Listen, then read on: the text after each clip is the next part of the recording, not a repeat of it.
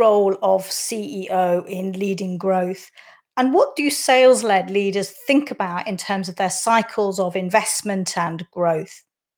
I'm your host, Anna Britnell Guest, and I was fascinated to bring together two CEOs of very different organizations to learn how they're leading their companies on their growth paths.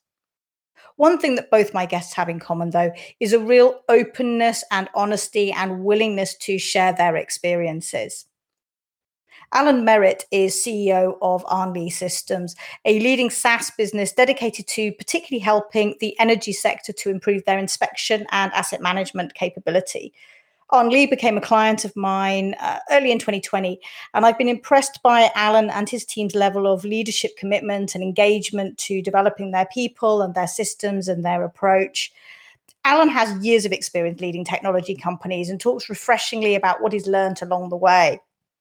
Likewise, Lauren White, CEO of Bamboo Technology, who was in fact one of my first guests on my very first episode of Revenue Riser. I invited Lauren back because she's so full of great advice that she's learned through her years rising up through the ranks at Bamboo to help shape them today as a growing ICT that's truly oriented towards helping their clients to connect and grow.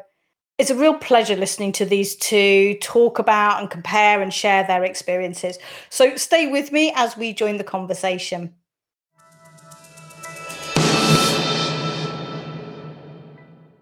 The headlines tend to be about the stories of stellar growth, the unicorns and so on, but we all know that for most leaders and their companies, growth is pretty hard earned over quite a long period of time. And you've both experienced that in your careers at various stages. So Lauren, let's start with you. Tell us a little bit about your experience at Bamboo when you became MD. There's a story there for sure. When I first stepped into the MD role, it was something I was quite excited about because having watched it almost from the sidelines as the ops director for some time, I finally felt like I'd got my hands on it. It's all too easy to think about the changes that you want to make and perhaps embark on making them quite quickly. But I think one of the biggest things that you have to think about when you're certainly on a growth path or change of direction, which is something that I think myself and the other my other shareholders and board members realised, was that it was an opportunity for change, for significant change, that we needed to both make sure that we had it very planned out, but also that we took the rest of the business with us on that journey. And that isn't something that's particularly easy to achieve. And what we thought would be quite a good way of doing it for us was to demonstrate it in a very visual way. I'm sure most leaders know, and I'm sure most sales leaders, when they're talking about, annual incentives and what the plans are for the next year, you stand in front of a crowd of people and hope that you engage them. You hope you motivate them,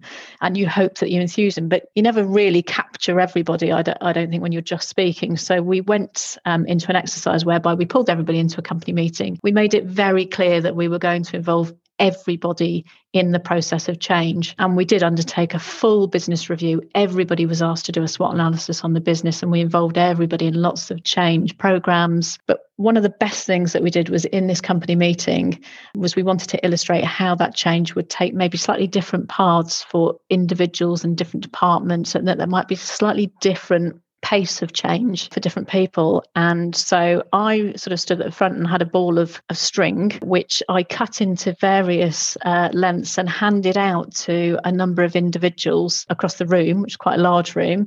And so you can imagine some of those pieces of string were rather long. And I chose people who were sort of in the corner of the room, perhaps a slightly quieter member of a team. I chose people at the front, gave them a very short piece of string. And we demonstrated really two ways that this could work. And I held the piece of string and I yanked it very, very quickly. And of course, for a lot of people who weren't expecting it, they let go of that piece of string. So we did the exercise again. And the second time, we brought people round the various obstacles in the room. So there were obviously the desks and chairs and other people that were in the room. And really, it was just a really visual demonstration of the fact that not everybody moves at the same pace. Everybody has different challenges. Everybody has different obstacles to overcome. And not everybody responds in the same way to that kind of change process. And that was our way of really demonstrating that we will bring you with us, but we can't move this entire business in one fell swoop. We have to do it over a period of time. We have to plan it, and we have to do it as a team. And I think that was just one of the exercises that we did that really just showed everybody that growth is, everybody wants to achieve it and everybody wants to achieve it quickly, but it's not possible to do that if you're going to take everybody with you. Years ago, when I started my first tech company, to be brutally honest, you just make so many mistakes, and that's fine. That's an important lesson to learn as well. As you go, you make mistakes. I was effectively the CEO of the business, but I lent heavily on my chairman at the time. And that's one of the things I learned early on, was that you need that mentor. And one of the other things that you mentioned there, Lauren, about different people making progress at different rates, but we all want success as quickly as possible. And when I first started the business, great growth, great success, people joining the business and so on. But I'll be brutally honest and say I didn't really have a proper plan for the business going forward. I was just looking back now, I was just sort of playing, and I didn't really have a long-term plan. And it was only when the first downturn, you might say, came that I started to learn that, oh gosh, I've got to get serious about this, have long-term plans. But one of the other things that really helped me, I mentioned my chairman and my mentor at the time. He helped me make decisions really early.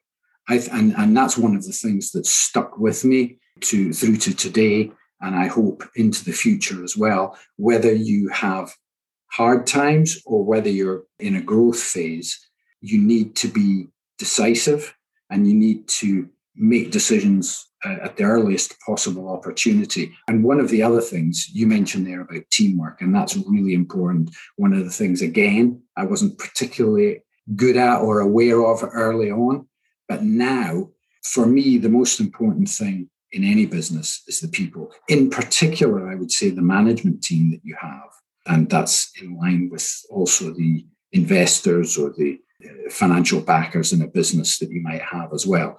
But everybody in the business, it's really important that you have good people and good team dynamics across your organization, and that together you can get together and make the right decisions for the business, whether you're growing or whether you're seeing hard times.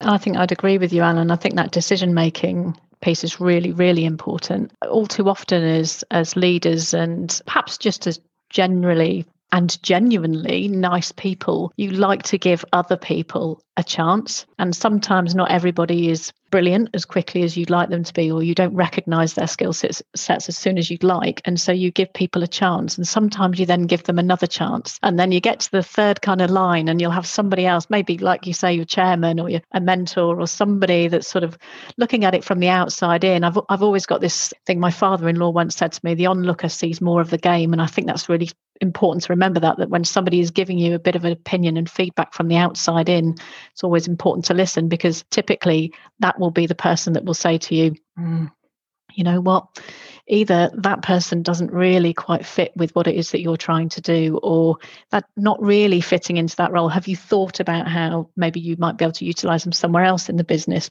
But actually, let's not sit on the decision. Let's do something rather than letting those chances go on and on and on and on. And I think that sometimes that lack of decision making or delay in decision making has the ability to really hold back your growth plans and your development plans and your change programs. And it's all just born out of the fact that you're just trying to be nice. Totally agree. I soon learned that I didn't want to be nice. No, I'm just kidding. But you know, the genuine experience that I gained in the hard times meant I was able to make decisions early. And that's really hard. I think especially as a young boss in a young company, you perhaps want to continue with all the people and all the things and all the resources that you have for as long as you possibly can. But I was able to take the advice of my then chairman and mentor and be able to make a quick decision. And that really, to be brutally honest, saved the company back then. And then we had stellar growth 2 or 3 years after that sort of hard times. And we also put in place the right people in the right positions to allow us to have the right team dynamics within the management team to grow the business. And, one of the things that I've always thought was important in terms of being a CEO of a business is that you have an understanding of how to win business. And I've always seen myself as sales-led CEO, and it's really important that we got the right people involved on the sales side as well to help drive that growth as the business evolved. I think that's a really interesting point, that you've always seen yourself as a sales-led CEO, because I would say that's probably been the opposite for me. I've had to be told on countless occasions. So I've worked in Bamboo for 20 years nearly, and having come from an operations background right the way through, up until sort of 7 years ago, I would say I wasn't sales-led. But of course, you forget, don't you, that every single time you present yourself, you are actually promoting and selling the business. And I think sometimes it's only when you get into those real sort of senior leadership roles that you really begin to understand that, because it doesn't matter how many times somebody tells you, if you're customer facing or your audience facing, you are a salesperson fundamentally. So yeah, that's quite interesting. And I'm sure that there'll probably be a lot of CEOs out there that may not see themselves as a sales led, but as you say, it's actually part of the job. Absolutely. I actually think if you've got an operational person who becomes the CEO, if they can't adapt to understanding that they need to be customer facing, they need to be sales led, but it doesn't necessarily mean they have to be a salesperson. They just need to understand that they need to be customer facing, and at all times they are promoting the company. They're trying to understand what it is that their customers' needs are, their challenges, and so on, so that they can provide the solutions or products or services to meet those challenges. Thinking of my own experience, I came from a technology background. So my experience was not as a salesperson originally before I own and ran my own company.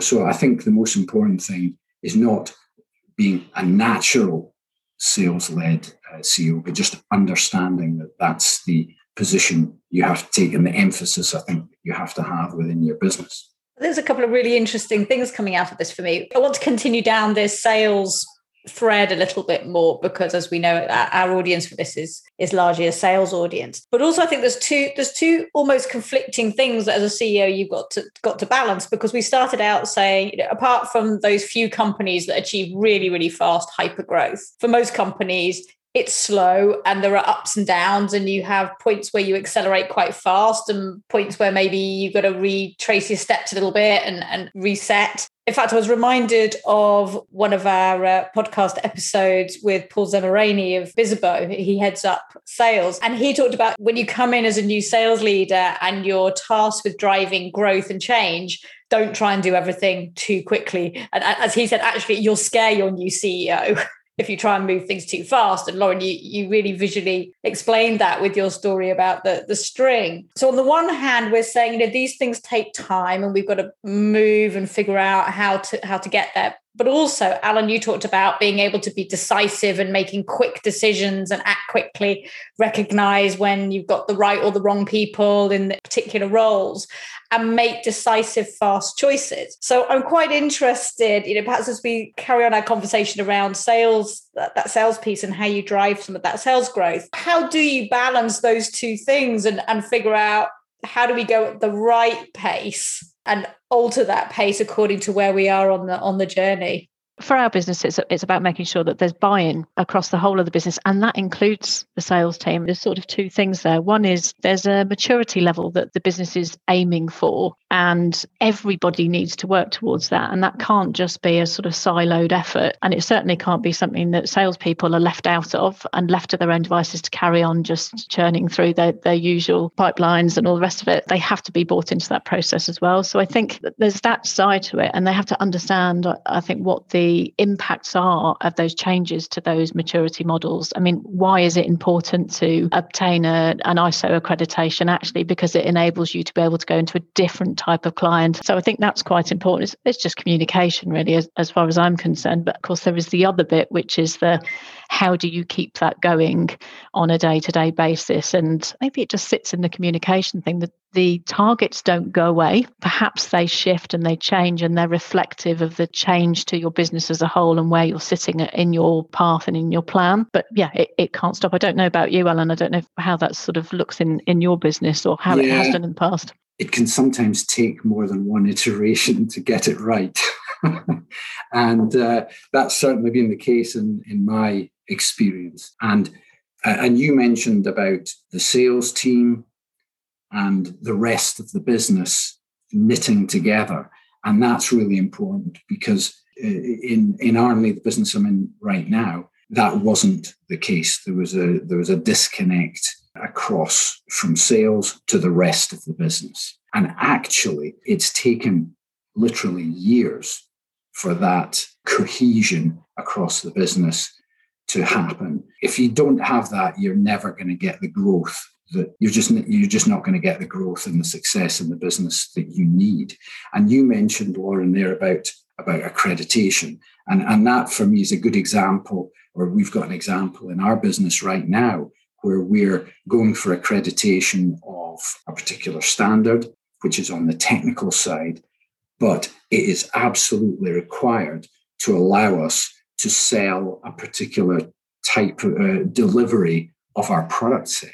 So if we don't have the technical side of the business working in harmony and in tandem with the sales side of the business, like you say, it's about communication and having the right people in the right positions and being able to talk to one another. It's absolutely vital that you have the sales is bought into what the rest of the business is doing and vice versa. Absolutely. You can't have success otherwise. We had similar challenges back when we were looking at our original change program. It sounds ridiculous to even say it now, but we were in an office that was over 2 floors, and it didn't matter which way round we moved the teams around. It just always ended up that there was a them and us. And it was always sales that was siloed from the rest of the business. And it's actually taken us going into a single floor. And that's really been one of the things that's got everybody knitted together. And as you say, acting as a cohesive team, everybody knows what the goals are. Everybody knows what we're trying to achieve. Everyone knows why we're doing it. And part of it is just that actually, admittedly in the last 12 months, maybe not so much, but we're actually in the same room and everybody is talking around everybody else. So you kind of don't have this siloed effect or, well, we sales sit over here and because, we're slightly different, and we have a very different role to everybody else. Well, actually, no, if you're all aiming for the same purpose and you just understand what your individual part of that is, then I think it comes together much easier. But I was really quite surprised when I took on the MD role because I'd never noticed it necessarily in the past about the kind of physical proximity of buy-in and the importance of that. And that kind of sits with the communication as well. And that's stating the obvious here, but that's been so much more difficult over the last year with restrictions. One of the things, again, I've learned, you mentioned it, Lauren, is communication. Absolutely vital. We make sure that we set goals, KPIs, goals for the business across all aspects of the business, not just sales, but people, financial, quality, safety, etc. And as they always have to be, they've got to be smart. But, we track against them. It makes sure that everybody in the business, no matter which area of the business they're in, there are goals that they have to aim for. And they all are important towards the health and the growth of the business. Absolutely. It helps them buy in. And one of the things that we do as part of that is we have monthly meetings. We've been doing it over video conference and Teams in our case to ensure that everybody gets together. We typically have a quiz at the end of it to make sure everybody gets engaged in the whole process. But that communication and the engagement through targets to achieve targets that ultimately help the business grow is absolutely vital and is all part of that communication and driving growth and making sure that the different teams work together within the business. I think your point about goals is really important. And it just brought to mind one of my partners, Squadify, who have a really interesting survey tool that helps teams to manage their performance. And that their catchphrase, if you like, which is great, is a star team outperforms a team of stars. And they had London School of Economics validate some of the sort of the data and so on they were looking at. And what they found was that clarity, which is clarity around goals and roles and what we're doing and why we're doing it and how we're measuring ourselves, and climate, which is obviously the communication, but it's both soft culture and it's sort of hard systems and processes, were key indicators of high performing teams over and above competence. So competence and capability were important. You're not going to be successful if you're not competent. But in and of itself, those other two factors were far more important. And yet, when you actually look at teams, often teams rate their competence higher than their clarity and their climate. And one of the key areas that I found myself working on with quite a number of different teams, whether that's leadership teams or functional teams, is around that clarity. And at a leadership level, at a senior exec level, CEO and that core team may be very clear about the goals, and what that means in terms of shareholders, customers, and all the wider stakeholders. But actually, as that scales down into the organization, then it's quite easy for there to be disconnects and people are not really quite understanding why they're doing things or exactly what the goal is or how their departmental goal or their sales target fits with the overall goal of the organization. So I think that's certainly one of the things that I've seen in terms of driving growth. Is the first thing is get really clear, make sure everybody, to your point, Alan, really understands what the goals are and what they mean for them and their role. Because otherwise, you kind of got people pulling in different directions. And when you're trying to make those changes, they don't really understand why. People can't quite get behind it in the right way. And your point about the overall goal is quite interesting, because I have to admit that when I first got involved, manually, there's so many there's various issues across the business. And I mentioned one of them was, the sales team being quite separate from the rest of the business. But one of the other things, hands up, that I kind of missed was that overall goal for the organization. So it wasn't until a couple of years in that you're kind of thinking, well, I know, and the management team know what we're doing here, what we're aiming for, what our overall goal here is. But a developer over here or a sales guy over there or, a project manager over there, and we weren't communicating that across the entire business. So it's really important that you get that, whether you call it a vision statement or a mission statement or whatever, I think it's just really important that you have a clear goal and that everybody knows that and understands that. And yes, it took me a couple of years to get that in place, but we got there in the end, and we're benefiting from that now. There's definitely much more cohesion, and ultimately another KPI is we have lower staff turnover. Have had for a few years now as a result. People understand and are a bit more focused on what they're doing. I would say as well, I think it's quite important who delivers that overarching purpose and the mission, and whichever way around you want to put it, whether it's mission, vision, purpose. I understand that in some businesses, some of that role is almost diluted down into the next layer of management to then translate how those KPIs relate to the individual roles. For me personally, in our business, I think it is part of my role and part of my obligation as CEO to be very clear about the overall purpose. And that's easy.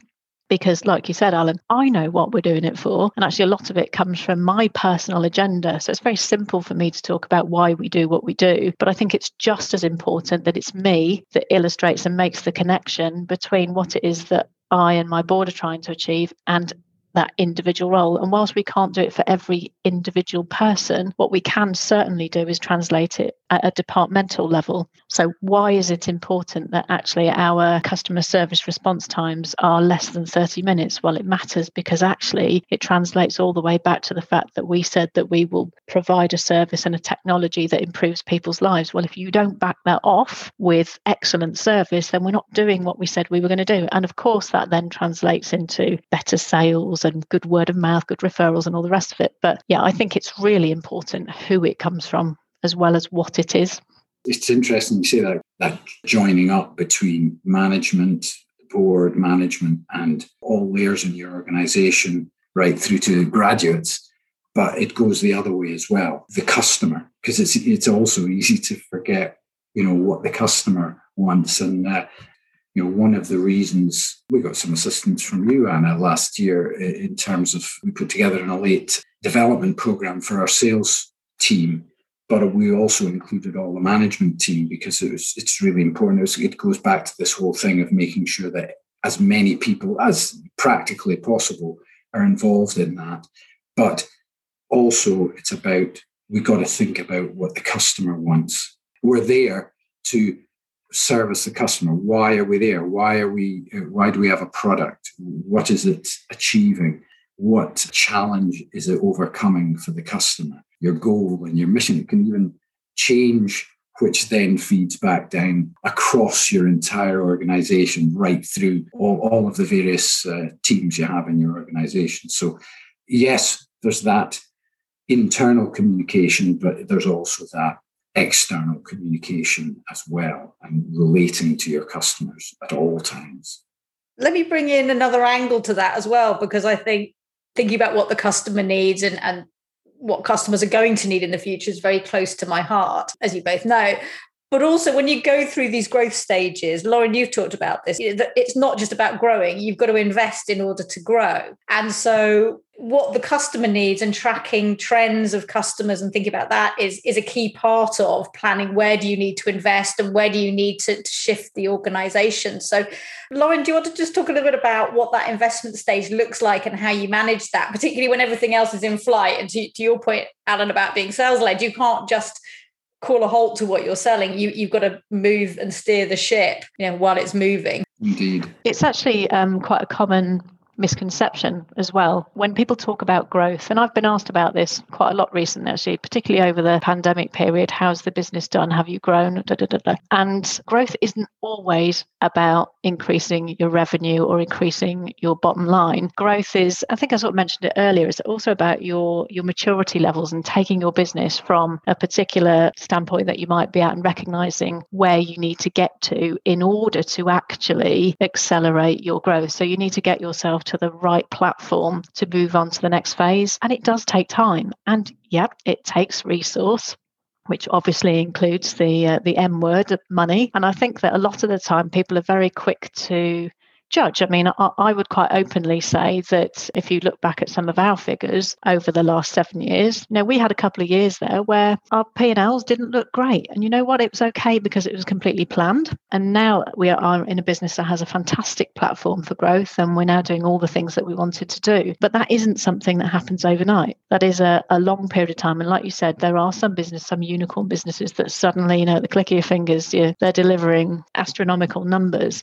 But for most of us, that's not the reality. The reality is it takes a lot of hard graft, and it takes a lot of reinvesting profits back into the business, taking a hit, taking the critique for taking the hit, and then having to tell the story, because that's always a thing that you've got to do, and particularly if you're looking at acquisition or R&D funding or anything like that, you have to be able to tell the story of your history, because typically people aren't necessarily looking at your forward numbers to make a judgment on you. They're looking at your backwards numbers. It's great. We'd love to kind of sit with our forecast and say we're going to be over here in 18 months time, but nobody's going to make a judgment on you on that basis. They're going to look backwards. So I just think it's a really important point that growth isn't always about growing the numbers. It's about growing that internal maturity of the business and looking at those skill sets and making sure that you actually get the business to the right platform for where you want to go. I think that's right. From our lease perspective, we've spoken about investing in people and communicating across the business and making sure you are decisive and have the right people in the right place. But investment in your people, in the training of your people. And I spoke a little bit about that a couple of minutes ago. But also, Armley is a software product business. So investment in our product. Some businesses, the model of it will be, right, here's a ton of money, off you go and invest it in your product over the next year or 18 months or whatever it is, and you just pour resources at it. But certainly at Armley, it's a continuous cycle of investment, taking what we earn and feeding it back into our product. And technology is always moving ahead. So it's really important that we continually invest in our product and our people to ensure that our product is as high a quality as it can possibly be. For me, investment, as you've just said, Lauren, isn't something which is a one-off activity that just provides hyper growth for the company. It's something that's a continual cycle to ensure that we keep up to date, that we keep our products relevant, and the constant demands of our customers that are changing as well can continue to be met. We've talked around a lot of different topics, all kind of pointing into some of those key areas that you've both touched on in terms of, I think, having a plan, communicating it, being clear to everybody what that goal is. And Lauren, I think your point around who delivers that and making sure the message isn't diluted so people really get it, I think is really, really important. And that point about those investment cycles and investing in products and people and the things that are going to make you successful, and the growth, the investment and growth don't necessarily happen or rarely happen at the same time. It's, one is it's cause and effect, isn't it? And thinking about some of these things happen quickly and you need to be decisive, and other things are going to take time and several iterations, and you don't always get it right first time or even second time always. So there's a lot there to think about. What would be your parting comments or observations to somebody listening to this? I jumped in first because I'm fairly certain that Alan is going to say the same thing. So I think that the tip for me is it is okay to make mistakes, because actually you need to learn from them. And I would say it might be okay to make the same mistake twice, but don't make it a third time. Oh, did you just steal my thunder? Yeah. No. I've mentioned about the importance of people. For me, it's all about people. So making sure that you have the right people in the right positions. And it's not just about the individuals, it's about the team dynamic as well. So it's, you've got to get the balance of personalities and characteristics right across that. So in addition to what Lauren said, I would say it's all about the people. Thank you both. And I think I would conclude my takeaway. And Lauren, I'm coming back to your pieces of string and that really nice analogy of it takes different people, different amounts of time to get there. And there are different obstacles for different individuals or different teams along the way. I think one of the things that I've really seen working with different companies that are trying to go through change and growth cycles is that it's really important to have that clear goal and know where you're trying to get to, and having a strategy and a plan around what does that look like. But coming back to that, it takes time to do it. What are the tactical things that you can do that are all going to add up, that are going to take you in the right direction, but not trying to bite off too much too quickly, because people can't absorb it. And, a lot of that, when you're developing people and products, it's iterations and it's habits and it's doing things consistently and figuring out what works, what doesn't work, etc. And trying to do too much too quickly is what we all try and do, but it rarely actually gets us where we want to in the quickest possible route. So thank you both so much for coming on the podcast. As always, it's just really interesting to share ideas. I think there's loads of really valuable things to take away for both CEOs and also revenue leaders as well, to think about how they're driving change in their business. So thank you both very much. Thank you again to both of my guests. Lots to think about as a leader, wherever you are in that investment and growth cycle. Whether you've just discovered Revenue Riser or you're becoming a regular listener, thank you for joining us. I've really set myself a mission of bringing fresh, real-world content to help revenue leaders like you to find your own path to success. So if you like what you hear, then head over to revenueriser.com to sign up for our Revenue Riser newsletter, where I'm going to be sharing lots of relevant additional content and links to further help you. Next time, I'm talking to Matt Phelan of the Happiness Index and Kathy Belford of UserZoom. We'll be taking a slightly different angle on things in that conversation, but I know the growth cycle is still an integral and important part of what we'll be discussing. So please join me there, and bye for now.